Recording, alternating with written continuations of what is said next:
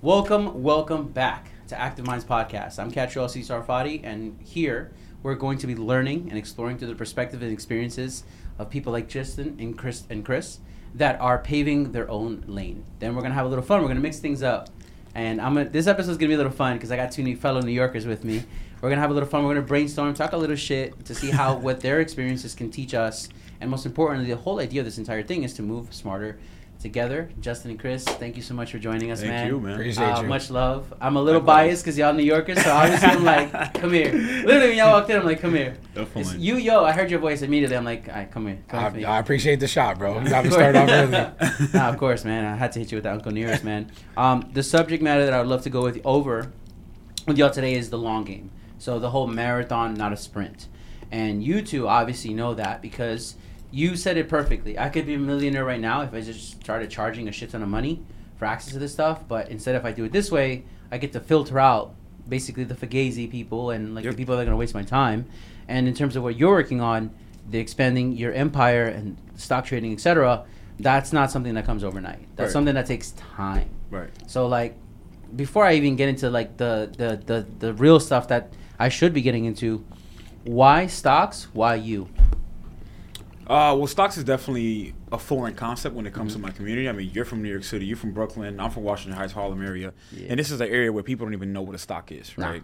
Like on my block, probably less than 10% actually own a share of any stock, right? Yeah. So the problem with our community right now is that we don't have any sort of equity or ownership when it comes to anything. We don't have a framework for retirement. Mm-hmm. Now, the stock market is just one single vehicle that we can use to be able to retire and make money, have a legacy when it comes to our name, and and also realize generational wealth. But it's like stocks is one of the ways to become rich, right? True. People have done it for decades.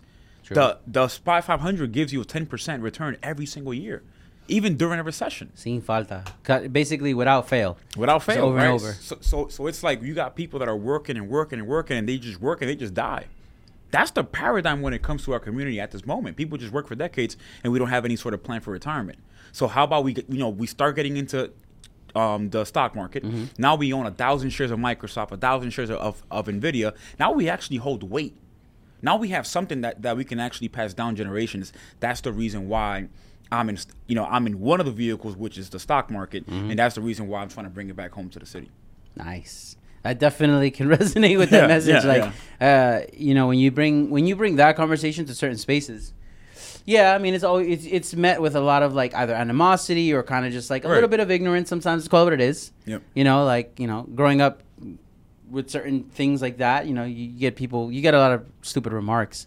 And in your side, you're working on business credit. You're working on getting people to revisit their relationship with finances. Why you? Why finance, man? So, I mean, again, I come from New York as well. We come from areas where my mother never had credit. She never had a credit card in her life until 3 years ago. And I feel like financial literacy is the most important thing to everything we're doing. This is the stepping stone to every avenue that we're bringing to our communities, discords, and to the places that we go and meet new people. Because if they want to get into stocks, a lot of people can't afford to get into stocks, like I told you about. And they come into our group for the wrong reason. They come into our group to quit their job, and they think they're going to get rich because we're making money doing something. Save me. Stocks for some people can be a full-time job, but that is a very small percentage of people. And to be realistic, if you want to trade stocks and you're not that dedicated, stocks should be something that you're using as a side hustle. Mm-hmm. You're trading for a couple hours a day. Me and Chris, when we trade anything, we're in and out 10 minutes. Yep. We're not doing day trades all day. We trade for 5 minutes, we scalp something, we make a good percentage, and then we're out. Mm-hmm. So in order to get to that place, what do you need to do? You need to have financial stability. Mm-hmm. And you can't quit your job unless you have good credit. You can't start a business unless you have good credit. So in order for you to even start to become more successful, quit your 9 to 5. What's the first step? Making sure your personal credit's in order, making sure that when you get a business, you're able to get funding so you can excel that business much quicker than you expect. So being that both of you are operating in spaces that, let's call it what it is, in our spaces aren't really accepted as a regular conversation. Mm-hmm. Growing up where I grew up, it was weird because we were the poorest in a good area. Right. So in certain places with my boys, you don't talk about money. It was considered taboo. But then with some of my classmates, their dad or their mom would be like, well, how would you trade the stock, son? You know, like, I'm like, oh shit, they're talking about money. It's like their families are comfortable talking about money, but then like my other half of friends, that money was not something you talked about. It was like this lordship. They put money on a pedestal that was weird because they treated money like a pedestal, like that's your master. Right. And then the other half of my friends would be like, no, dude, money is little toy soldiers. I still remember one of my classmates' dad. He told me he literally had little toy soldiers. He's like, no, this is money. This is a little toy soldier. If I needed to shoot, it will shoot. If I needed to work, it will work. If I needed to sweat and bleed, it will sweat and bleed. Right. That's how his perception of money worked. Yeah, it's different. So for y'all both in similar spaces when it comes to finance, why do you think that you looked at money differently? Well, it really changed the last 4 years. Okay. Right? Like, I didn't have the mindset that I had 5 years ago. Okay. Right? It really came from understanding what the challenges, what the paradigm is, and then going from there. So why 2018, though? 2018, I just got out of college. So I graduated from Michigan State University the year of 2015. Okay. I went into Microsoft as a cybersecurity product manager. So at that age, I was already making great money. I was making like $150 at the age of 20, just from that corporate job. And then the reason why I got into stocks, and again, stocks is just one single vehicle. There's real estate, there's business funding, there's so many different things, there's e-commerce, right? But the reason why I got into stocks is because I made the biggest mistake of my life. Because every company gives you a employee stock program, right? Yeah. But I was so worried about getting money and getting a emergency fund that I could take money back home. So my biggest goal was getting at least $20,000 as a emergency fund when I was 20 years old. Okay. So I did not, I did not engage in the employee stock program. You didn't? I didn't, because I didn't know anything about stocks or anything like that. I didn't have anybody. So you know what, Chris? Dude, you must be kicking yourself in the ass. Listen, Microsoft every day. Are you kidding me? You didn't buy Microsoft? Bro, listen, the Microsoft share was at $54 when I got into Microsoft. Right now it's at $260. Mind you, I do have a 6-figure portfolio of just Microsoft. I swear. Get out, bro. I swear. Holy but shit. These are the mistakes. Why? Because we never have these conversations when it comes to our community, right? We never sit down as a family and say, you know what? Hey, Justin, what do we got to do this year so you have 500 shares of Apple? What do we got to do as a family so we can buy a multifamily property? We don't have those conversations. And that was the biggest mistake. And again, it's the fear. I had lots of fear when it comes to the stock market. Why? Because as you grow up, I came from a background where my mom used to tell me, well, that's not really for us. The stock market is not for us. We can't be part of that. So just that trauma definitely followed me. And once I made that mistake, and mind you, just off that single mistake, that cost me hundreds of thousands of dollars. That gave me the motivation to say, you know what, I made the mistake, I learned from this. Now it's time for us to create an empire, an ecosystem that we could bring back home and bring back to the people to empower them to get into these different vehicles, like the stock market, like real estate, like e-commerce, like business funding, like personal credit and things like that. Speaking of personal credit, when did your relationship with money change? So, I mean, to be realistic, when I was younger, I did a lot of illegal things. I always had cash. I had cash. Come on, cash. bro. You know how it is. We, it is what it is, grew up bro. in New York. That's what we did. We had cash. I sold things. I got cash, and that was cool then. And I thought I was cool. I dropped out of high school. I had a lot of money. I thought I was the man. And then it came to the point where I ended up in rehab, and I got out of rehab, and I didn't know where to go, so I got into sales. And I got 1 sales job, 2 sales jobs. My 3rd sales job was a 6-figure sales job as a high school dropout. I was 21 years old. And I'm like, okay, I got 6 figures now. I'm going to get a brand new car. I'm going to get a brand new house. Guess what I found out? I can't get those things. I had no credit. No credit. I was making $130,000 a year selling cable and internet for Spectrum Business. And I could not buy a house. I could not buy a car because I had terrible credit. The first only credit card that I had was at K Jewelers. I bought a $4,000 watch and a chain and never paid the shit back because I said I don't need to. Fuck credit. Yeah. We live in an environment. So crazy. You still got it? Oh no, I lost that shit. It's long gone. But oh shit, I love your honesty, dude. No, it's a fact. That's so New York. You said I went to K Jewelers. I did, and that's I bought a brand new chain. I got a $4,000 Movado. You didn't go to Canal Street. You could have got it. I got the real shit. I had the diamond in the Movado. I was killing it. And then I was like, you know what? I want to buy a crib now. I want to buy my own house. I was paying, $1,200, $1,300 a month for rent already, and I was always using cash. But I stopped that lifestyle. So now that I had real money, $100,000 a year job, I'm like, I can get a brand new house. Yeah. I can get a brand new car. Guess what? I couldn't get anything. Wow. So that day forward, I was like, holy shit, I'm going to dedicate my life to figuring this credit shit out. And within like 6 to 8 months, I spent so much time on credit. And then I started to see people because Facebook We know Facebook tracks everything we say. Yeah. I was talking about credit so much, credit repair companies were pulling up on my phone every day. Facebook was advertising to me because they heard me talking about it in my microphone. And I started to see them popping up, 1,000, 1,500. And I'm like, wait, I can do this. I know more about credit now than anybody because I disputed my own stuff. I learned how to dispute. I learned how to do everything. So right then and there, I quit my job on the spot, started a credit repair company. I took out my 401k. I had $45,000 left, put it all to the business, and I ended up making $600,000 in credit repair that first year. Holy shit. Yeah. Yeah. Yo, and that's how you ended up not going to Major World, getting a Toyota for like $900 a month. Major World. But to the, remember Major World? Of course, bro. But, Yeah, but I will say wow. to Over the head. I will say to the bad side though, is like I did very well in credit repair. We helped a lot of clients, but I took myself away from that to start, especially with Level Up. Once I got involved with Chris and Level Up and building that community, I took that idea and we ran with it. And that's why, like I said, we made Project Fundable to be different. So we didn't interfere with Level Up's goals are, but they're still connected because everything that we do with Project Fundable, they can still come over to Level Up to use that money to actually level up and enjoy, their new money that they're getting. But with credit repair, the thing is, I'll tell a lot of people is it's a terrible business for a few reasons. For one, it's the most saturated thing of all time right now. They're popping up left and right, and any idiot that buys a course thinks they're a credit repair expert. And for two, the clients that you're dealing with, and I don't want to say this in the wrong way, you're dealing with people that don't pay their bills, right? And then you either have to charge them a one-time fee or a monthly fee. 99% of the time, they don't have $1,000, so you're paying a monthly fee. What's the chances they're going to pay you that monthly fee if they didn't pay any of their bills? Yeah. By the time I stopped doing the credit repair business, I had over $60,000 in missed payments, and I'll never get that back. That's crazy. Yeah. Oh, I'll that's never gone. get that back because you cannot dispute credit repair in New York State because I was charging before the credit repair.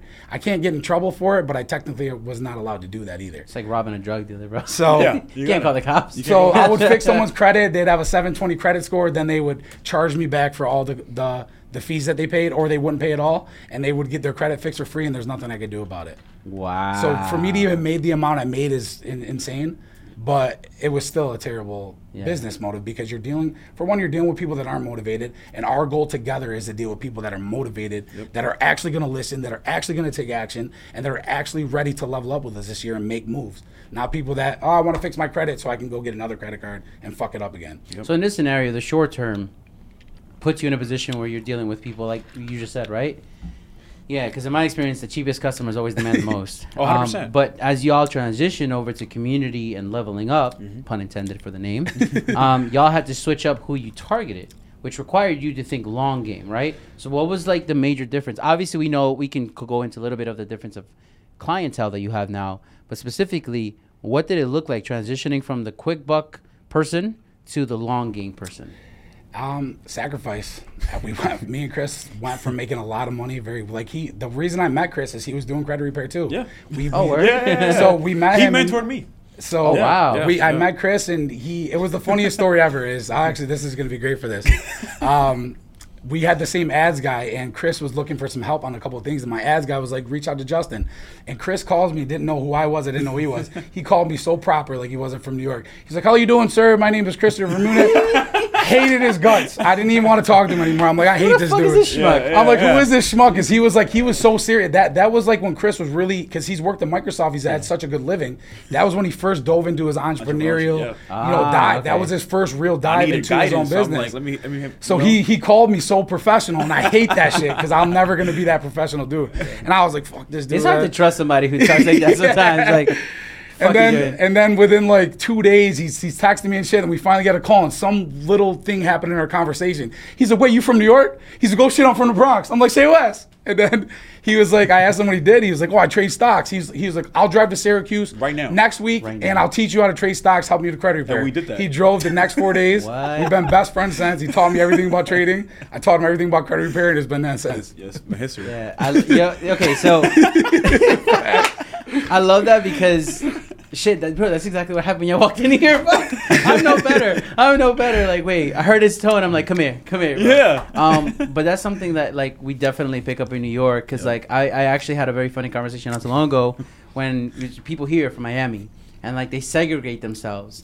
And I was like, bro, like they're like, oh, how come you don't do that? You're from New York. Everyone's over there. I'm like, You know what it is? Everyone's in the same shit over there. So like your background is just like an identifier. That's it. Right, Like no one's thinking I can't talk to Fulano because he's Dominican. Right. I can't talk to Fulano over there because he's Sicilian. Right. It's literally just, yo, I have a Sicilian boy. I got a Dominican boy. Yeah. Like that's how it works. 100%. And it almost sounds like you took that approach to your community. Yeah.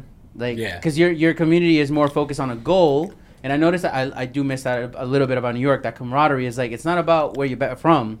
It's about what we're trying to do. Exactly. So it sounds like you took that approach to your community. Mm-hmm. And I mean, obviously, I know not everyone in your community is from New York, but specifically, what do you know? What do you look for, or what do you notice tends to resonate the best with your community? What type of person? People that are driven. People that have goals and smart goals. I think is what people that Smart goals. Okay. Yeah, smart goals. We'll break into that a little bit. Yeah. I think individuals that already have some sort of financial stability. Okay. I would say. Because now they can actually put money into stock trading. They can put money into e-commerce. They can put money into PR to push their brand, to push who they are as an individual. I think those people are probably the best because they already have some sort of structure. Right? We come from getting customers that do not have any sort of structure. They don't know anything about financial literacy. Now when we go to a customer that has structure, they understand a little bit about how to manage money. It gets a bit better because now we can actually pour more into their cup and show them more different ways that they can actually make more money or not be able to manage it even better. They could definitely handle it. Yeah. And the biggest thing with me and Chris, like you'll see this time and time, is we give off so much free information. Oh, yeah. We do free webinars every month. We're in both our Discords giving out free sauce. Here, you apply for this, you'll get 50,000. Do this. There's this new stock. Like there's so much information. And I run a marketing company all the time too. I give people the free game on that. I help them build funnels. I do all this free shit. But but look who you're giving it to. Well, that's what I'm saying. So we're very particular on who we give our time to now because we and him have both wasted so much time on people that were ungrateful and people that were unwilling to use that information moving forward. So now when people come in, we read them very quickly. We see if they're actually ready to make an investment in themselves or actually listen to us and take action. And if they're not, it can't happen anymore. It's just hours and hours being spent of just giving away things that we spent hours and thousands and hundreds of thousands of dollars to learn. So you're not putting the wrong people on. Yeah, and I mean, it really comes from a place to serve. When you come from a place to serve, to help people out, and it's genuine and it's natural, I mean, why not? Right? Like oftentimes people want to charge hundreds of thousands of dollars, even for the most basic information that people could find online. We don't do that. We do webinars almost every single week, just giving out free game, credit, spreadsheets. I mean, he gives out spreadsheets that are they're worth thousands, and we give it out for free. In my experience, I got caught in that trap not too long ago, like a few years ago on Instagram. I was putting out stuff. It was funny too because I put out like actual stuff that I would charge companies tens of thousands of dollars for it, but I would put it on IG and it was like, and then I put like something stupid and it would do numbers. And I'm like, man, fuck this. Yeah. But I had to learn the hard way to take that exact same energy because it was menace, like it's just in me. Right. So I would just give it to like y'all, and then I noticed y'all would do something wrong with it. I'm like, oh, this is worth it. But when I was doing it for this crowd, like I even had people like write me like, if you really cared, you'd give it for free. I'm like, I am giving it for free. Like, what are you 100%. talking about? I mean, you're always gonna get the naysayers on social media, on Instagram, stuff like that. I just focus on the mission. Because at the end of the day, all this stuff is bigger than us. Yeah. We got a huge problem that we have to fix, and that's generational wealth when it comes to our communities that are definitely less privileged. It's way bigger than us. So when somebody on social media says anything about stock trading, like, for example, people tell me now, right now, if you go on social media and you talk about stock trading, oh, here comes another trader. No. We need to continue talking about these things. Oh, you talk about those people like it's a scam? Yeah. It's a scam. Well, everything's a scam. Everything's a scam. Or, because again, after the pandemic forced people to get another leg of income. Yeah. Right? People only had one single leg. So people got into the stock market, into Forex. So now everyone's talking about stocks and Forex. So then you're going to get the naysayers, the ignorant people saying, why is everybody talking about stocks? Like, here comes another person talking about Forex. What's the problem? We were not talking about Forex nor stocks 10 years ago. That's the reason why we have a cycle. A few times, man. Yeah. Well, and it also comes from people who haven't even tried it out, who haven't even invested into the stock market, right? So I think that these people, it's more around negative energy. We need people to continue talking about credit. The more we talk about stocks, the more of a chain reaction that we're actually going to enforce when it comes to our communities. Think about it. Growing up in New York City, I never heard my mom talk about stocks or credit or anything like that. That's true. You know, so we need to continue talking about these What things. was your mother's relationship with money? Oh, great question. I mean, she was living paycheck to paycheck. That's what I saw growing up. She always had excellent credit. I will say that. She always was on top of her bills, making sure that her payments were on time. She has an 830 credit score right now, which is really good. Yeah, Holy shit. shit. It's up there. So she was the one that really enforced us to say, listen, stay on top of your payments because your credit is everything. Yeah. She will always preach that. She said, credit will always follow you. Yeah, that's true. And when it comes to New York City, where we come from, you got people that they got a car and they got to put it under someone else's name because they can't even apply for that car and their homes. I got people that their homes are in someone else's name. That's crazy to me. That's a lot of liability, dude. It's a lot of liability. Yeah. I talked about this, and it's that, I talked to my mom the other day, and I said, listen, having equity is so imperative. Yeah. And the reason why is because we were renting an apartment for over 20 years. And I calculated the rent, and it was a total of $400,000 of just money just burnt away. Yeah, burnt. Yeah, exactly. Now, when it comes to credit history is one of the most important factors when it comes to your credit. You can actually report your credit, your payments on your rent now, yeah, to your credit report. Yeah. These are things we did not know about, and those are things that my mom and I'm sure other people's parents did not know about, and we missed on all that credit history. Yeah, it's crazy. I mean, on the subject of credit, what was your parents' relationship with money like? I mean, yeah, I grew up with a single mother. My father walked out God when I was bless. very early, and she was making $300-400 a week. I lived with my grandmother most of my life. My mother was in and out. She's a great mother. She did a lot, but she didn't have that financial stability. And one thing I can say is, like what Chris is saying about his mother, this is another big issue that we have in America. Is I sold cell phones and I sold credit and cable. Cable and internet in an area where it was a lot of foreign people, a lot of Hispanics, a lot of people from all different types of a part of the world, and I had to check their credit. Every single time their credit was good. People coming from foreign countries coming here and building good credit right off the rip. But we have Americans that take full advantage of this system. Every time I would get an American person that has their business, their credit's a 580, 600. They have bills they don't pay. But people are coming from foreign countries and they're understanding right off the rip that they were giving an opportunity to come here. They don't have credit in their countries in most places, and they're taking full advantage of it. That's huge. Yep. And we have Americans that are just shitting on the economy, just blowing credit cards, not paying nothing back, and then they wonder why their situation is fucked up for the next 30 years. And the worst part is that they'll sit there and look at those immigrants that you talked about that came and here. Talk shit about them. And talk shit about and them. say, yo, you shouldn't be here. You shouldn't be in our country when they're the ones building the blocks. They're the ones doing the things the right thing. Like, it's crazy. Yo, my mom doesn't speak a lick of English. She understands a little bit, especially to talk shit. But like, she started off with sandwich leasing in Brooklyn. Oh, wow. So, and I helped her with that, obviously, translating it. And one time, I still remember, we were taking over this property. It was 16 buildings. 16 apartments. Excuse me. And it was two properties, so 32 in total. And the whole time, this guy's looking at my mom, like she literally looks OTB, bro. And then at me, a little kid, just translating. And he's like, who's going to be running this? Who's the owner? My mom's like, heard it. She's like, oh, me. And he's like, why don't you learn English? And in like the most broken English, she's like, this language, America. That's what she was telling me. She's like, I don't need to learn English. This is the only language that matters. My mom has a freaking 820 right now, too. And it's funny that amazing, his example of your experience is funny because, bro, my mom does not play with credit, bro. Like, if it's doing the first, she will beg, borrow, and steal to make sure it gets paid. Make sure it's paid, yeah. Yeah, so it's very. I appreciate your experience, man, because you actually got a real education on the immigrant experience. Your family is Sicilian. You're working with a whole bunch of other immigrants as well. So you already know what actually the reality looks like. Oh, 100%. Yeah, you didn't fall for that whole propaganda bullshit. No, I mean, you can't say that 100%. I grew up in an area where there were people that were taking advantage of it. But for the most part, Americans are fucking up. They're the ones talking shit about people, and they're the ones that are literally ruining the economy. And then the biggest issue is with funding and credit, the whole game is tricks. The whole game is loopholes. The whole game is finding information before the next person, and we do that all the time. I'll find this bank, a small bank somewhere, and they're offering $25,000, $50,000 with barely any. I can do that all the time. I have hundreds of them. But here's the issue: we find these banks, and they're doing this for a short period of time, and what happens is some idiot on YouTube spreads the word to everybody in America. Guess what? You can get so he can get a couple views. Guess what happens? All those people that he showed it to, they went, took advantage of it, fucked it up, And now the bank will no longer offer that. So now you lost that opportunity for somebody who can actually use that investment. Now that bank no longer does that unless because the biggest thing with business funding, saturated. When you're a new business, you don't have W-2s, you don't have tax returns, you don't have P&Ls. And the only way to get funding is going off your personal credit, maybe showing a couple bank statements. So if you can find someone to give you $25,000 or $50,000 with just showing bank statements, just showing your personal credit, it's a golden egg.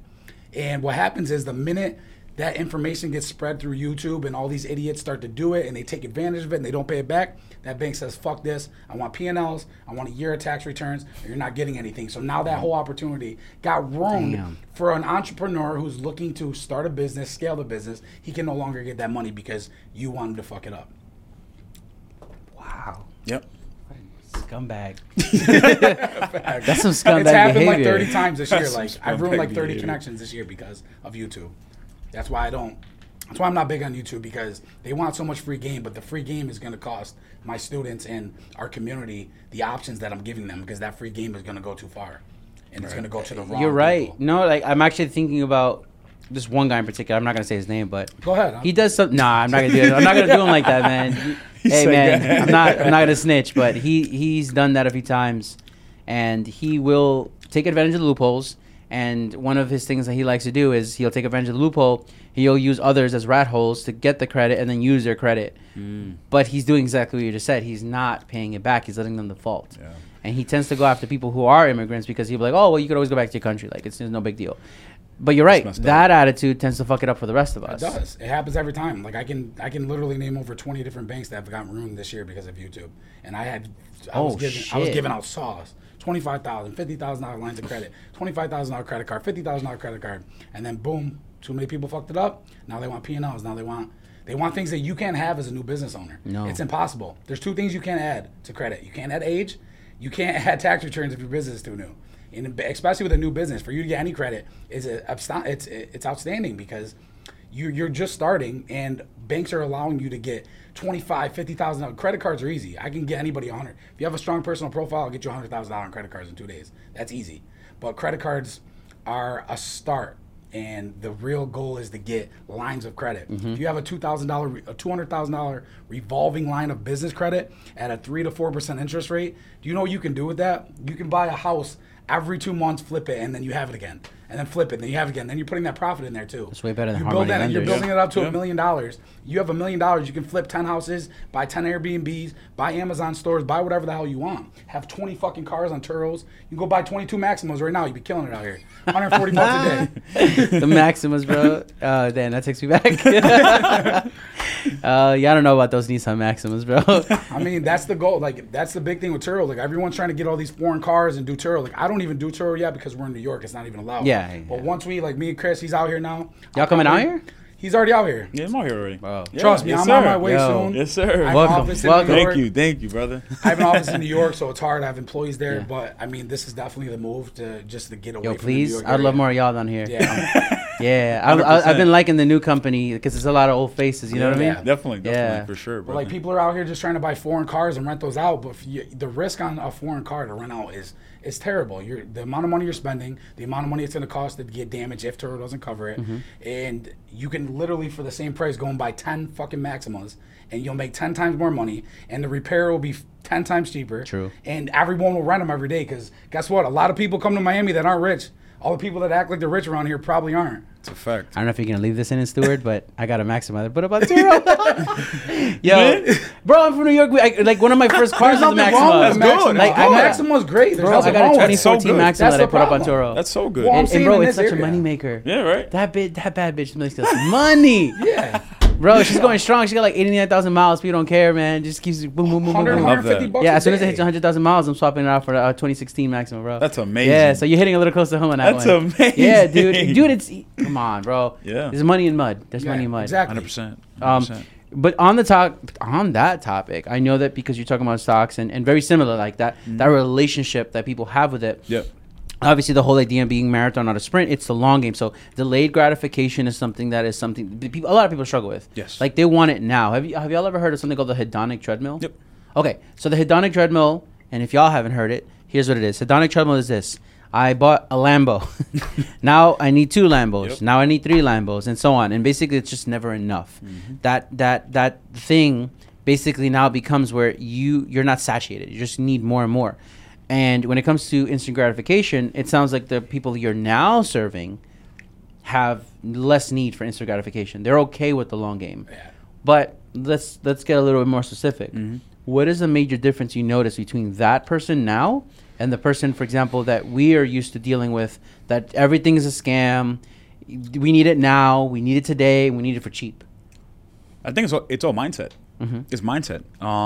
Instant gratification, and I think I definitely blame social media for that, because you see somebody's an entrepreneur that they're driving a Lambo, driving a Urus or a G-Wagon, and all of a sudden you think that you could get there in 3 months. It's not going to happen. So I think mindset and playing the long-term game, and where we, every single course that we do, whether it's e-commerce, personal credit, stocks, the first module or session, it will always be mindset. What does mindset mean to y'all? Mindset is everything. I mean, you are what you think. What's an example, what's an example for you both of I hate to use the word, but like a really shitty concept of mindset? Let's start there. What's a shitty mindset that you've noticed that basically just fucks it up for everybody else? Whoa. Wait. If you're watching this and enjoying it, press pause for a second. Go to activemindsclub.com. Again, activemindsclub.com. Here you will have membership access to our exclusive networking events, as well as behind-the-scene access to our guests where you yourself can ask them questions. Not to mention, at these events and in the community, you're going to have access to the very mentors that are here sitting with us, as well as many, many more that are doing cool things in stocks, marketing, cars, real estate, where we're going to have you have access to education, insights, how-tos, all things that you can apply to your life and business. I mean, like you said, with instant gratification, this is for stocks, this is for personal credit repair. Like, people that come for personal credit, a shitty mindset is in 60 days, your credit's not at a 750 yet, and you're pissed off about it. That's a shitty mindset, because you need to understand that credit repair is also not an easy step. We found loopholes, and there's FCRA policies that were able to remove things from your credit, but the credit bureaus don't want to remove those, so we have to find different ways. So if it doesn't work the first month, we got to try again the second month. If it doesn't work the second month, we got to try it down the third month. If it doesn't work the third month, we try it for the fourth. And a shitty mindset is like, okay, I'm not at a 750 yet, it's been 60 days, fuck this, I'm over it. But a good mindset would be, hey, I got 2 things removed. My score went up a little bit. That's great. I'm better than I was last month. Let's keep improving. Compounding. Compound your improvements. Okay. What about you, man? What's a shitty personality? Shitty mindset, whatever. I'll talk about stocks market, just both trading and also long term. So first, for trading, people start trading, and if they don't make 4 to 5K a week, they're done. Where did they come up with that number? Because they see people posting profits. I'm telling you, social media is Bobby great. Wulto shit. Yeah, it is. It is. Mr. Me Too. Bobby Wulto. And the crazy thing is, real quick before he starts, like when Chris got me trading, like obviously I didn't have a bunch of money in the account, and Chris had all sorts of money in his account, but he still would never trade that much. Like Chris was only making $500 to $1,000 a day because he had $100,000 in a trading account, but he wasn't spending $40,000. He wasn't risking. He was making $1,000 a day because he knows that's what he wanted. Slow and steady. So you got it. Think about the owner of your community that taught you everything about trading. He's only making $1,000 a day, and he's comfortable. And then people would still bitch that they're not making enough. Like he's comfortable making that. You got it. Because Chris doesn't want to trade all day. All he wants to do is go, bing, bing, $1,000. I'll see you later. 30 seconds. Fair. And that's the key. I respect that. That's the key. I respect that. So, but that's how you stay in the game for longer. 100%, because it's long term. People want to risk $50,000 and then you lose the entire $50K. Now you blew the account. Now you don't have anything. Dude, did you guys see like the retail traders that could jumped in during COVID? Yes. And like, what is it, like over 80% of them are now either broke or out of the game. But why though? Lack of education, lack of guidance, lack of mindset, lack of discipline, lack of risk management. Discipline for sure. Lack of risk management. I know a guy that lost $100K trading. Yeah, man. This is serious stuff, man. I'll tell y'all separately, but like there was a guy like he sold like fitness programs and stuff. This dude put $130K into the market and lost it in a week. Yeah. I mean, he's DMing me like, "What do I do?" I'm like, "What do you mean? What do I do? I'm not fucking Superman. What do you want to do?" Lack of risk management. I mean, even us as professionals, we make mistakes. I'm not gonna lie. 3 months ago was the worst month of my life. I lost $250,000 in 30 days. Look at you, still standing. He's a warrior, man. I was wrecked, He's a though. warrior. I invested money at that time. Like, I have money, but to lose that much amount of money, that really ruined my life at that time. And I'm still climbing back from that. I put $120,000 into I'm not even going to say what it is, but it was some sort of a crypto investment where it was very high risk, and I knew that. Rug pull? It got rug pulled, but it was very high risk. The only reason I put that amount in is I had a close friend that did make $50,000 in that same investment. I know he did. I showed me. So I said, I knew it was high risk. And this is something I tell everybody, don't risk money you're not willing to lose. Yep. I wasn't willing to lose that money, but I saw him make $50,000. The stocks were down, crypto was down. My portfolio on crypto went down 100,000 that day too, like that week too. And I was like, fuck it, I'm gonna double up. Threw another 130 into this fund. 5 to 7 days later, they closed it down. Lost 250,000, and it fucked me up. But you know what? Since that point on, like I've been on a whole different mindset. It's actually made me better. It ruined my life for a month. The past 60 days have been the best of my month. Why did you double down? Again, it was a dumb move, but I saw him make. No, it's okay, bro. But we can learn from it. My portfolio was down, which really didn't mean anything to me because crypto goes up and down all the time. And I was thinking at that time, I had a mindset of, okay, how can I make this money back at least? What can I do to invest this money and make this back quickly? Gotcha. And it's not like I was looking for opportunities. I'm still in the long-term game, but an opportunity happened to be presented to me. He happened to show me that he made $50,000 in a week. And I said, fuck it. Sometimes you do have to risk it. That was a bad risk. And I've made big risks my entire career, but that was a bad risk and it didn't work out, and that could ruin someone's life. You lose $250,000. I know people that commit suicide for less. Yeah, dude, the guy Bed Bath and Beyond, bro. That's crazy. That's crazy stuff. This dude really jumped off a building. That's crazy. I know it sounds callous, but I mean, it is what it is. But y'all heard then of sunken cost fallacy, and sunken cost fallacy. That's why I asked, like, what motivated you to double down? And in this, I don't know if that's the case for you, but I do notice it with a lot of people, especially the retail traders, like the ape army, that whole thing. I kept noticing people like, buy the dip. I'm like, wait, dude, like, how long is it? Buy another dip. And after a while, it's like the sunken cost fallacy comes into effect. And if you've never heard of the sunken cost fallacy, it's basically like, I've put in this much time, effort, money, whatever the fuck. Like, I can't lose. I need to put in a little bit more. I need to double down so that I don't lose. And that's considered in your brain hedging your bets. Yeah, like in your scenario, it's a little different though, because you had seen some progress, movement on your boys' account, and it's unfortunate. But for you watching, it does pertain to like your career, your business, etc. You gotta learn when to fucking pivot. Speaking of pivoting, let's get on that, man. I would love to hear y'all's take on this. You have clearly worked on multiple different things, like just multiple things all at once, etc. When do you know that it's time to move on? I mean, that's the thing about what we're doing, both of us, is I don't think there's going to be a point. There will be certain things that we move on from, but I think both of our main goals is to build this community, and that's why this is a long-term game, because our real money is going to come from this community and come from our testimonials and come from the people that said that we helped them, and that takes years. And, building the Discord when his started, there was probably 150 people in there for the first 8 months. And then now there's thousands of people in there. And overnight success. Right, overnight success. You got it. And that's why we do so many free webinars. That's why we do so many free trainings. That's why we're giving out so much free information, because all of those free things are going to end up is going to be how we're going to be worth $100 million or $200 million in a couple of years. Because we're going to now have a community of hundreds of thousands of people soon that has said, Chris and Justin, Chris and Martin. Martin is, Chris's business partner too. He does so much for the community. They're going to be like, Chris, Justin, Martin, all these people helped us so much. They helped me fix my credit. They helped me get funding. They've given me multiple streams of passive income. They taught me how to trade. I now have 3 or 4 streams of income. Those people giving us testimonials and that repeat and rinse and repeat process over the next 5 to 7 years, it's a guaranteed $10 to $20 million.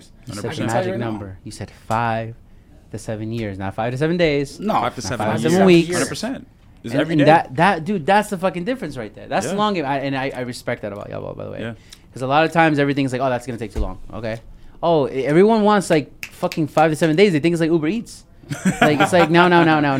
And if there's anything that I learned from an old mentor, he would tell me there's like the only way a scam works is if the mark is greedier than the person pulling the scam. And let's call it what it is. That's why a lot of these gurus, they secure the bag and fucking run off into the sunset. Because like they promise you, things like that. And it's a facade. That's what it is, a facade. I'm gonna drive in a nice car, yeah, dripped out, designer, everything, and then I'm gonna give you guys a webinar and $50K, and then I just deuces, right? Yeah. But just to add on to what you were saying, we're also in the community. I mean, we're doing events. We were in Atlanta for InvestFest. We were up in New York City last week, and we did the Level Up conference. Nice. That was 2 days, free masterclass. We covered business funding, personal credit. Wow. We covered. Y'all have a replay for that? We do. Yes, okay. we do. Taxes. We get that taxes. Guys who come everything. talk about taxes, which he did phenomenal. What's his name again? Tax Focus, Miguel Matos. He's he did a beast, phenomenal Miguel. job. He's the only person probably in America that can make you have fun listening about fucking Taxes. taxes. That's a skill. Everyone was actually it like is. clapping. He did a and shit, phenomenal like, job. This is terrible. I was like, oh, everyone's like taxes. Fuck this. Yeah, we had a fireside chat panel. A 19-year-old who's a multimillionaire, both in stocks and also real estate. I mean, we showed people that it is possible. But again, we are going into the communities, and we definitely want to do an event here in Miami as well to show people that this is possible. We're real. We're also here, here to help, and we're also going to give you the framework as well on how to get there. That's the whole scope. No bullshit, no frills. At right all. to the point. 100%. Man, I gotta say that's what, like, I don't miss New York, but that's one of the one things I miss. Just fucking spill it out. Just no bullshit. Speaking of spelling shit out, I know that your approach with credit, because you're right, it's super saturated. Everyone in the mother's a credit expert. On your side, stocks, like, dude, when the dips started happening, like, all these like TikTok investors like magically disappeared. Why do you think? Man, I don't want to ask that question. I'm gonna rephrase this question. Yeah. I'm gonna think about this a little bit so it could have a little more substance, because I know what I want to ask, but I know y'all probably hear this question a lot. So let me ask it a different way. Why do you think that when it comes to finance, because you're both talking finance, right? Why the fuck do you think so many people are afraid to talk about money? I think for the most part, it's because most people don't have any, for one. And for the second part, people are scared. Most people are scared to realize what's really going on in their financial life. So if somebody has late payments or they have bills that are due, that's the problem. Is they could have easily made a minimum payment on this credit card before it went late of $20. The reason why they didn't is because they're so scared to open that app. When you open that app and see that it's late and see that you owe $7,000, and even though you only could make a minimum payment of $35 or $100, it's that whole it's a mindset thing. Like always, for you to open that app and even see the negative $7,000, it fucks up your head, and that's why people are so scared to think about it, talk about it, because most people are in debt. Our country is in debt, and they don't want to realize it. Even though they know it's happening, they don't want it to actually come to life. So the more they don't think about it, the more it's actually not happening. It almost sounds like their ego is getting in the way, because 100%. You're basically just looking at your mistakes. It's egos, man. It's egos. It's lack of. It's hard to look at your mistakes. It is for me sometimes. I looked at a $142,000 credit card bill like 2 months ago. I had to pay. That shit killed me, son. I was like, oh shit. It's egos, lack of commitment. I was like, fuck. What about you, man? What do you know? Why do you think people are so afraid to talk about money? Fear of talking about technical concepts. Like I was scared of talking about, what is a PE ratio when it comes to Why were you stock. scared of that? Just the trauma that when I was growing up, that is not. What does for that us. mean, trauma? Trauma is like whenever you come from a community of people telling you that this is not for you, this is not, for your demographic. I grew up with that. And you believed it. I mean, I was 6, 7 years old and I was, hearing that. So you believe that. As you grow up, you start to inherit the beliefs and the limitations from those around you. So I was inheriting the beliefs and the limitations from the people around me. Harlem, Washington Heights, the Bronx. No one talks about stocks. People see stocks as a scam, or stocks is only for certain people. Yeah. Even though they see the people driving Ferraris 100%, 100%. And they still think it's a scam. Well, they say this is only for a certain demographic. That's how I grew up, right? So I was scared of the technical concepts, not knowing that I could easily do this, right? Yeah, look at you now. Yeah, 100%. And then on top of it, we led a session on how to consolidate debt, how to become debt relief when it comes to your debt. And one of the things is like, like when you go out, let's say to like Club Live, right? And you spend a couple thousand at Live, right? And that app, it says a huge bill, but you don't want to see it. You don't want to confront that challenge, right? Yeah. Why? Because it's lack of commitment.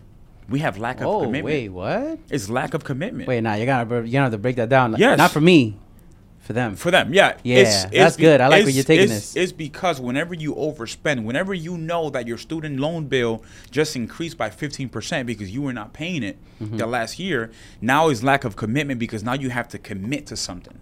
The reason why we fail in life, in relationships and everything that we do is because we don't commit to things. Making the same choices. Another way to look at commitment is making the same choices over and over again. And you don't want to break out the cycle. You don't want to get uncomfortable, but you're going to have to get uncomfortable to understand these different things. That is something I loved, like socioeconomically speaking, by the way. Yeah. That the different times I've played in different arenas. I've noticed a few things. Maybe y'all can agree with me. Yeah. The higher I go socioeconomically in spaces, less racism. Number two, another thing, the way that they view challenges. It's like, oh my God. And then the other, again, different. It's like, oh, that sucks. All right, cool. It's just like the mentality, the approach is so different in how they choose to show up. Like I got a buddy, Sean, doing really well for himself. He recently had a huge problem to face. And two of his boys were freaking the fuck out. And do you see how he's just chewing gum, just smiling? That was Sean's face, bro. He's like, hi, I'm gonna have to just find somebody by the end of the week that can help me out with this problem. How do we fix his it? Brain his brain just went to like literally your exact face, bro. He just said like, all right. How do you fix it? Yeah. It is what it is. It's a different mindset. Yeah. And that's what it is. And again, what we typically do is that we ignore our debt. We ignore it. But the problem is that you can run, but you can't hide. Right? When Death you and taxes, right? Yeah. And when you ignore your debt and you don't pay your bills, you're probably thinking, you know what, whatever, I'm not paying for it. But at the end of the day, that bill is increasing because you have interest on that bill, right? So people oftentimes, they try to run away, they try to hide from their problems. And that's the biggest problem that we have today. If you've never heard of this story, look it up. It's called The Telltale Heart. It's a really old story. I won't go into it, but long story short, it's like when you sweep shit under the rug for too long, that basically becomes your demon. Take some time, look it up. Telltale Heart. It's a really old story, but that for me is what I hear when you're describing. When you're saying you keep sweeping under the rug, it's like people who hate going to the doctor. Yeah. And then once it's too late, now they're like, oh fuck. Like it's easier to do preventative maintenance than 100%. It is to cure an illness, you know? And it's the lack of proactivity. We're never proactive when it comes to things. We're never proactive when it comes to, if we want to go on vacation for, let's say Tulum next year, we never plan for these different things. We never budget. We never have a plan for anything that we do. Yeah, but what does that say about people though? Like they're willing to el sudor de la frente, work, sorry for your brow, work hard, but then like don't go to the doctor, don't want to talk about finance, don't want to look at the bill. That's what I mean. Like we back home, you heard the term chutzpah, like the balls, right? To approach things like work and like no days off, the hustle porn, right? Where the fuck is that energy for this stuff? Yep. It's not. It's not. Why? I don't know. And that's something we're trying to figure out as a group. And that's why we focus so much on these things to really help people build a foundation. This trading stocks and all this and Amazon and all this shit is not for the average person. This is for somebody that built their foundation. You have to build a foundation first. You have to have a main source of income. You have to then have a side hustle. You then have to have enough money to afford all of your bills, live comfortably, go on vacation when you want. When all of those things are in place, your credit's good, your business is good, it's running, your taxes are paid. Now, start trading stocks. Now, start getting into Amazon. There you go. FBA. Now, buy a couple cars on Turo. But if you cannot skip the foundation to this step. Passive income is not for people that have not went through the steps. 100%. You can't. You're right. All right. I'm gonna digress because you're absolutely right on that. You can't fake the hustle. You really can't. You got it. And I think that's where you're differentiating that on your side because you're right. Like, I see a lot of people that are like. Apparently now it's like shameful to have a 9 to 5. Why? That's ridiculous. That's just covering your overhead. You know what's crazy? I have Level Up and I still work at Microsoft. What the? You see what I'm talking about? Like he's got the best job ever, though. I mean, I love my job. I work in cybersecurity. Yeah, but you're not ashamed of it. Oh, That's I love my it. point. I love it. But everyone on IG is an entrepreneur. But why is it? Social media. The big dogs with the Lambos want to, look down on people that have a 9 to 5. No. Yeah, I've seen that so many times. It's crazy like, to me. I don't ever work on It's What's crazy wrong with to it? me. It covers your overhead, and like you said it perfectly. That's what covers the rest of everything else. Like, yeah, you got like it. if you look at Maslow, have you all heard of Maslow's hierarchy of needs? Maslow's hierarchy of needs is basically a theory. It's an old psychologist guy. Basically says food and shelter. Then after food and shelter, you got social. Then you go about 100%. like if you're not covering, and you said it perfectly. Like, why don't quit your job? Before we started recording, you said that you've talked to people like, bro, don't quit your job. keep doing the job, then use that to finance everything else. Exactly. But like, you know what? If that's the case, then I definitely see how social media is pervasing that. It's terrible. It's terrible. And I'm telling you, because of Microsoft, I was able to retire my mom at the age of 20. Because of Microsoft, I bought her a condo. Bro. That's what's Thank you, my brother. That's because of Microsoft, that's awesome, I got Airbnbs. Because of Microsoft, I've been able to build Level Up. I will never leave Microsoft. Why? Yeah. I know people that my mentors who are at Microsoft, they have over $20 million in just shares, and they haven't left Microsoft. Why would I leave? Damn. Well, there's two sides to the story, though. Chris loves his job. Yeah, I love my job. I love it, man. Chris loves his job, and Chris, without Level Up, without anything else, he could live very comfortably 100%, off his salary 100%. Off Microsoft. Yeah. Now you have side B where somebody hates their fucking job, they don't make any money, and then they complain about it every day. If you're that person, then do something about it. Start a business. Keep that job until you have enough money to cover your bills for 3 months, and then go all out. You only have one life. If you're gonna fail, then fucking fail. Go get another job. Who cares? If you That's get definitely one job, where the long game comes in. Yeah, like the long game. Like there's a few people that I've met very similar shoes where they're working their job, and then every single time there's this term buying income. They look at it first like I'm gonna buy some income for like my cell phone. Like there's this guy. I'll use this guy as an example that I grew up with. His name is Farooq, and what he did is he was working at the VA. Then he started making his money, and he would use that to buy Pradas. And then he would flip the Pradas, take it and do it all over again. Then he would buy 3-4 pairs of Pradas. Then he would go buy like very expensive jewelry and stuff like that. He's never left his job at the VA. Wow. But my man is iced. My boy is literally dripped. Yeah, he's dripped. Yeah, Gucci down to the socks, like the song. But he's never left his job. And if you ask him now, like, what do you do? He'll tell you, like, oh, I do a little of this, a little of that. But there should be a little bit of pride in working at like a real job. 100%. Using that money to build your overhead. Like I definitely respect your approach on that one. Yeah, long-term portfolio. If you love your job, then keep it. There's no reason to quit your job. Even if you hate it, man, just fucking suck it up for a little bit. But have a plan in place. Yeah, have a plan. Yeah, because like there's a lot of people who are like really miserable in their jobs, and like 2-3 years later, they're still telling you the exact same song. Exactly. 100%. Yeah, because they're comfortable. They're comfortable. And we're in we're literally. Are they though? Some people sounds like cowards. Some people are so comfortable in just living the 9 to 5. You go to your 9 to 5, and you come home and you get dinner, and you do it all over again. People love that type of lifestyle. Nadie se aburre de eso. Like you don't get bored of that shit. A ellos les gusta esa vaina. People love that. Esa vaina. Yeah. Sorry, bro. You were gonna say something. No. I was saying it's actually disgusting to me that people find it so hard to make money. I'm not saying that it's easy to make a lot of money, but it's very easy to make money.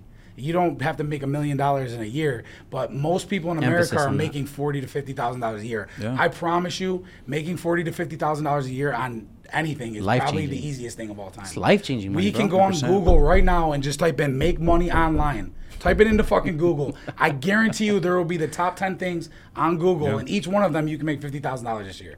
Yep. Any one of these, like there's people in our groups, and we tell them we give them access to sell all of our services, marketing services, Amazon stores, be an affiliate for Level Up. You can make $4,000 to $5,000 a month just doing that, and they don't take initiative. They're sitting back, they lose money, and then they cry about it. All you got to do is go DM 10 of your friends. Hey, you want to sign up? You DM somebody for an Amazon store. If they got money, you just made $4,000.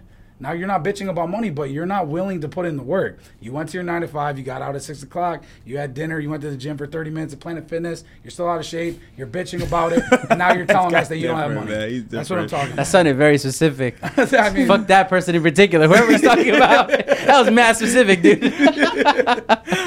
Brad Lee is someone you brought up before, and it came to mind as you were saying that, because Brad Lee, and actually someone that was here not too long ago named Zane, they call him the king of solar. He had a very similar approach to what you're saying.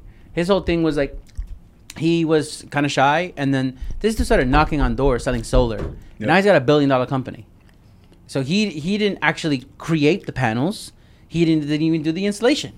He just said, I'm going to put myself out there in a conversation and leverage something that already exists, high ticket, etc. Yeah. So on that approach, sales definitely helps that. Finance helps that.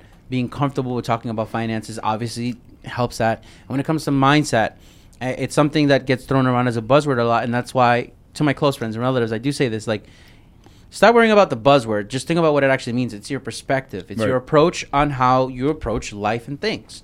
There's a guy named Alfred Adler, and he's someone who studied under Socrates and Plato. And he has this theory where basically you have your business, your friendship, and your romantic relationships. Right. How you choose to show up to those, and I've said this before, how you choose to show up to those and the questions you ask literally dictate what your life will look like financially, socioeconomically, and your social circles. And that's something that unfortunately gets overlooked because, as you folks already clearly spelled out, it's that fear. And that fear tends to derive from self-worth. And self-worth tends to derive in your experience. Like you said, when I was growing up, my mom did this, but my whole neighborhood and my mom just saw self-worth as different. 100%, yeah. So it's something definitely for people to rediscover on their own time. There's actually a book called The Mountain Is Me or Mountain Is You or something like that. Did a really good job, going into that. Your whole, the whole way that you view yourself and self-worth wise. Right. Which is going off on a whole other tangent. But I just want to make sure that I'm picking up a lot of what you're putting down. So if you're listening to this, watching this, want to rewind or don't want to rewind, here's some of the finer points that Justin and Chris have definitely laid out in the simplest way possible. That's one of the magic of New Yorkers. There's no bullshit. Just bang. That's what it is. We're different breeds. We're different breeds. Bong's my word, bro. Bang it. Bang. Number one, finance. The immediate thing they went into is finance and credit. Basically, money. What is your relationship with money? Be very fucking honest with yourself. You're only kidding yourself. I love Justin's example. I owe money. I'm going to close my eyes. I'm not going to look. I'm not going to log into my app. I'm not going to look into that. And you're right. I have actually seen people literally scared to log into their banking app because they don't want to see that. Exactly. See, it's the normal human reaction. Then they immediately go into the whole idea of credit, which is leverage. And we've gone over this a number of times here. Leverage is the name of the game. That's basically what allows you to enter new rooms. OPM. Exactly. Oh, yes. Other people's money. Exactly. And facts. You know what's the funny part about OPM and leverage? When people think about it, oh, what about me? Dude, you put $1 into the fucking bank account, and guess what Chase does? They take your dollar, and magically through the numbers through the technology, they lend out 9. Right. So if Chase is doing it, why can't you? Then they started going into, and I'm paraphrasing here, asking better questions. When they talk to the people that they're serving and why they shifted, and I'm guilty of this too. I was wasting time putting out stuff on Instagram before that was very technical. I'm talking about master classes. Mind you, I've taught MBA students at college before. And when I put that at the audience, this was my aha moment. When I did it at Nova Southeastern, and when I did an IG, Nova Southeastern applied it. IG was okay, cool. I was oh, fuck that. And I had to learn to serve a different audience. They learned to serve a different audience. And now, because of that, their community is not only growing, it's flourishing, but also money is being made by everyone, not just them. So they're not the guru that's creating a course on how to create courses So keep that in mind. Another thing that they started talking about, when we talk about serving the right crowd, is perspective and mindset. You hear this literally every fucking where. Their whole thing was, if you're able to delay gratification, then you're at least beginning to be qualified to work with us. So they made a huge emphasis on focusing on who they focus on. Right. Very important. That's how you stop wasting your energy and you actually see better results. Then, another thing that they go on is about asset classes. They are in technically 2 different fields, but it still revolves around finance.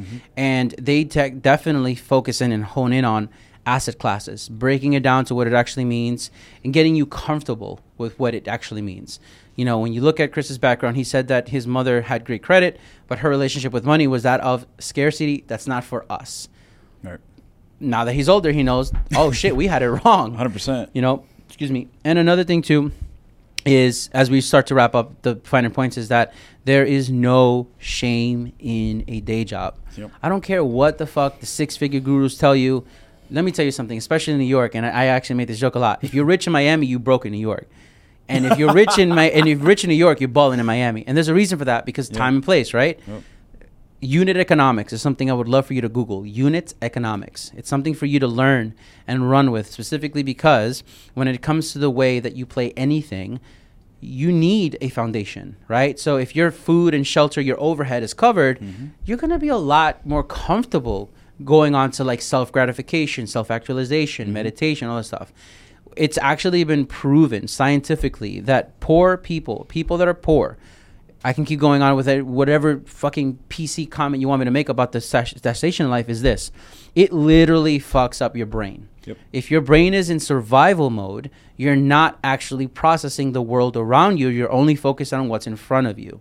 Can you imagine that? You're only worrying about how you're going to eat dinner tonight. And I've been there. All right. And for that reason, I can tell you from the other fucking side now, That's not a way to live. And that's really going to take you, even if you have to fucking muster the courage up and fake it for a fucking week, put yourself in situations where you're uncomfortable. The more complex problems you solve, the more you get paid, which is why the less you work, the more you get paid. Yep. These two are a shining example of that. Did I capture a lot of what you guys were laying down? It was amazing. Absolutely. I just wanted to make sure that I didn't miss anything. And if I did miss anything, this is your opportunity to fill in the blanks for me, man. As we wrap up, Justin, I'll start with you, man. My Siciliano. What is something in the last 12 months that you're very fucking proud of, man? Oof. I mean, my consistency. Okay. My willingness to keep pushing when things go wrong, and that's the biggest obstacle that as entrepreneurs that we go through. Mm-hmm. We're gonna fucking fail 10 times more than we're gonna win. You heard And if that, right? You're gonna anybody that's becoming an entrepreneur, you're starting a business, you're gonna fucking fail so much. You're gonna have a terrible time, and if you're not willing to fail, if you're not able to control those failures, then just stick at your day job because this life is not for you. It sucks.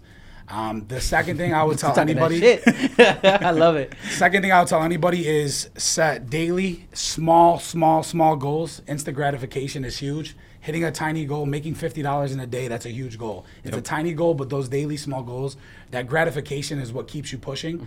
Set monthly medium goals and set quarterly huge goals. And my biggest thing that I've accomplished, Elon Musk does that.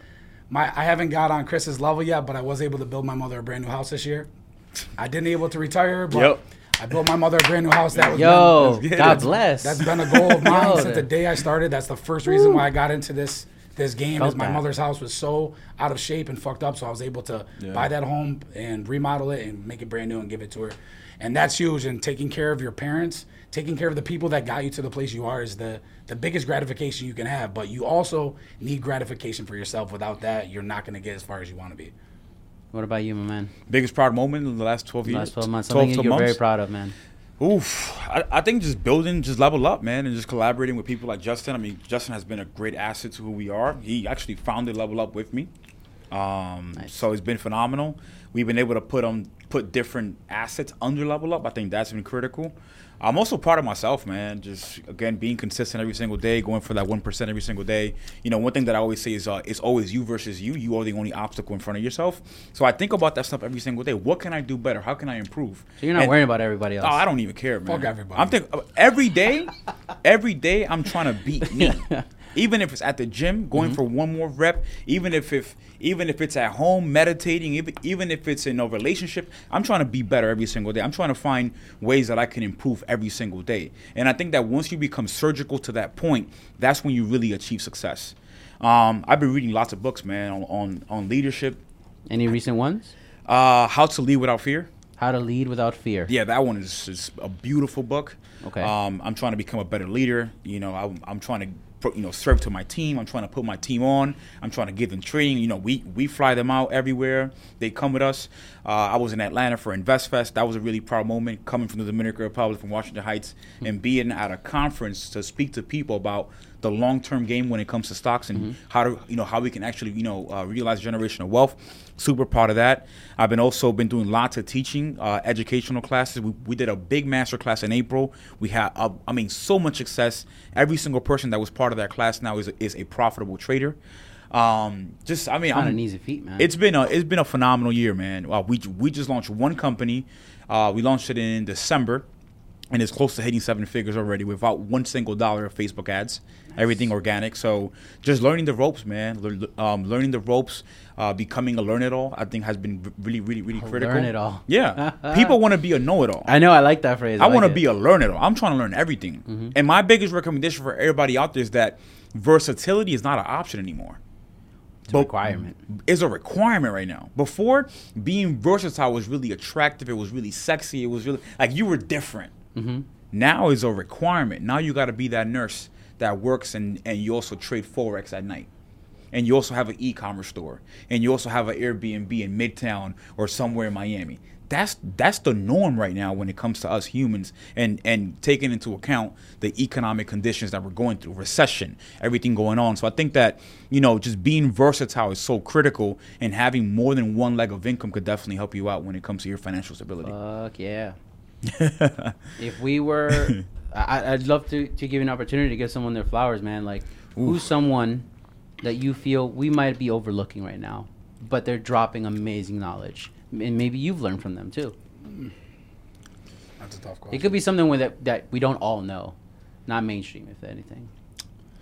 I mean, I'd have to give a big shout out to my other business partner, Jose Garcia. Yeah, He changed my life.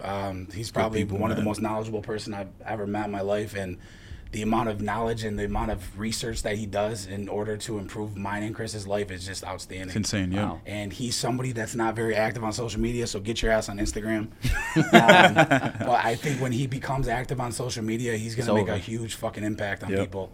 The things that he knows and the things that the amount of time that he puts into everything he does is unmatched. I've never seen anything like his work ethic. Wow. That's saying a lot, man. Yeah. It's hard to impress us up there. No, he's good, man. Yeah. Jose is amazing. What about yourself, man? Just my entire team. You know, my entire team for going out there. I'm definitely tough on them because I try to push them. Yeah. But my team has done a phenomenal job this year when it comes to acquiring new skills, and learning new things. You know, even just trusting me as a leader to lead them and path the way from them. I think that right there has been critical. So I'll definitely say my team.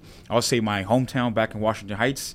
Anything that I put out, any event that I do, people show up. So I want to thank everybody that's been part of Level Up, that also, Project Fundable as well. We got actual people that trust us, they love us, they support us. And I think that our community is definitely what I think the most is definitely the community. Nice. Well, as we wrap up, I know I've said this before. Actually, the last episode we talked about this. Making money is not a thing you do. It's a skill you have. And compounding is something you might have heard of, maybe not. But specifically, delayed gratification is so important because almost all the people you've seen on this show are a prime example of delayed gratification. Chris and Justin are a prime example of fucking delayed gratification. He spent nothing on ads and has 7-figure earners. They've spent nothing on winning people over, and they've got a community that everyone is making money. Yep. And not a lot of people that start these sorts of events or communities or movements can say the same.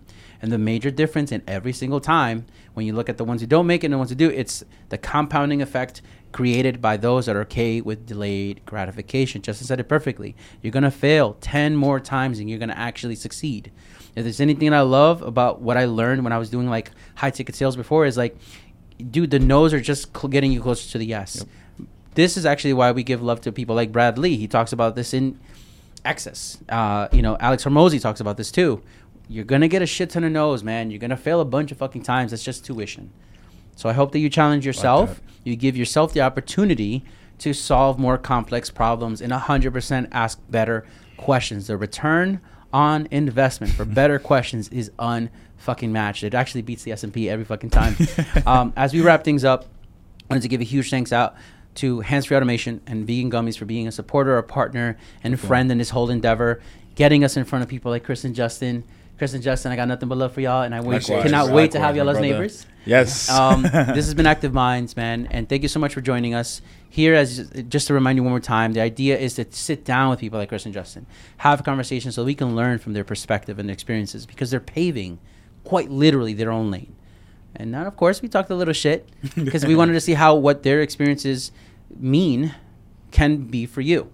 And last but not least, the whole idea of this entire thing and why I'm even sitting here is so that you and I can move smarter together. I've been Catriel C. Sarfati. This has been Active Minds. Catch you next time. Thank you. That's a wrap. Amazing, bro. So, guys, as we're wrapping up, we want to remind you that we have our membership program now available on ActiveMindsClub.com. ActiveMindsClub.com. Grab yourself a seat. See you there.